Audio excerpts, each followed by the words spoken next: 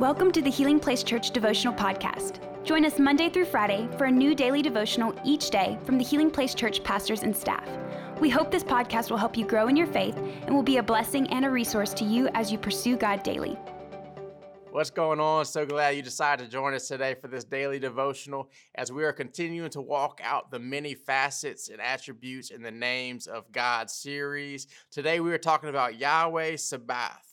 The Lord of Heaven's army. And man, this comes out of the scripture in 1 Samuel 17:45.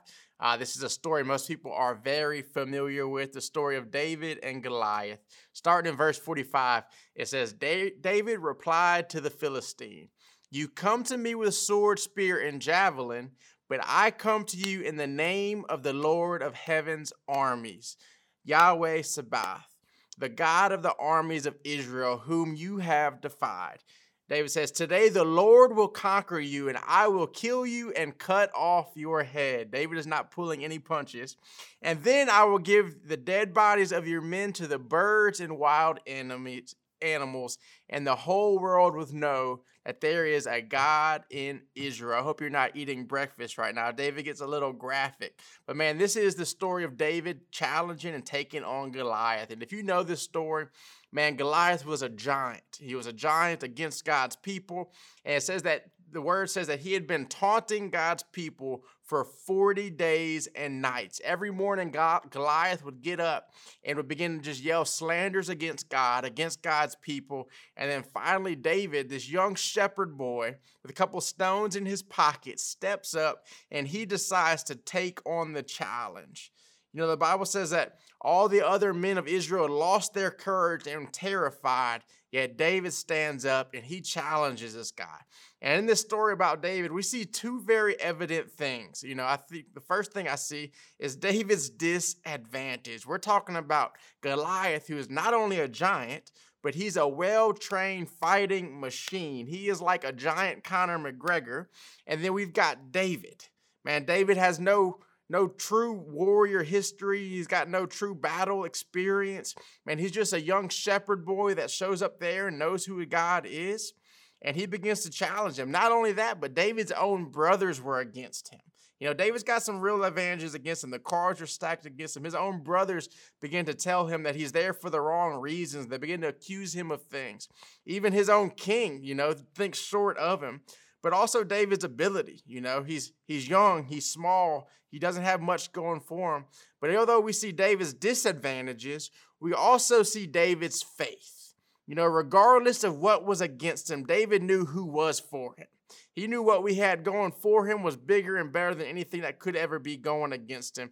And David stands up and challenges him. And it says that David remembers that when he fought off the lion and the bear in his past, that God was with him. So that if God gave him victory then, he would give him victory now. And I don't know what challenges you're facing today, what battles you may find yourself in. Maybe just like David, man, for 40 days and nights, you've been facing something and you see no chance of you making it out in victory. But I hope that God gives you the grace to remember today. In 2 Corinthians 10:4, it says, "The weapons we fight with are not weapons of the world. On contrary, they have divine power to demolish strongholds."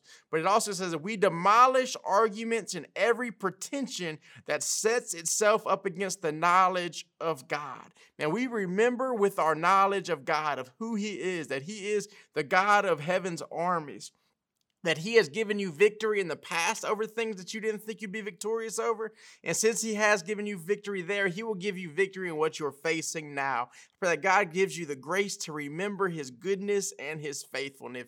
If he's done it for you then, he can do it again. Man, God is the God of all of our lack. Whatever your shortcoming may be, he is not short in any of that. Whatever we lack, he is full of. And I truly believe that if you continue to keep your will face toward pushing his kingdom forward, that he will always go before you and he will always fight on your behalf. And we don't have to worry about the things like the rest of the world has to worry about. We don't have to have anxiety or stress or care about the things the rest of the world cares about, because we have Yahweh Sabaoth who fights for us, who is on our side. And at the end of the day, I found one thing in this walk with Jesus, that it is not about your ability, but it is about your availability. If you make yourself, if you make your life, if you make your day and your purpose available for God to do what he wants to do, man, he will always make up for any lack of ability you have for you. And I pray that you know today that he is for you, that he is with you, that he's fighting for you right now. The things that you are worried about, he is already working on. And the word says that he will make all things, even the things that you've gotten yourself into, work out together to his will, and his will for you is good today. I'm praying for you today, believing for you. God's victory is in your path. Love you guys. See you guys tomorrow.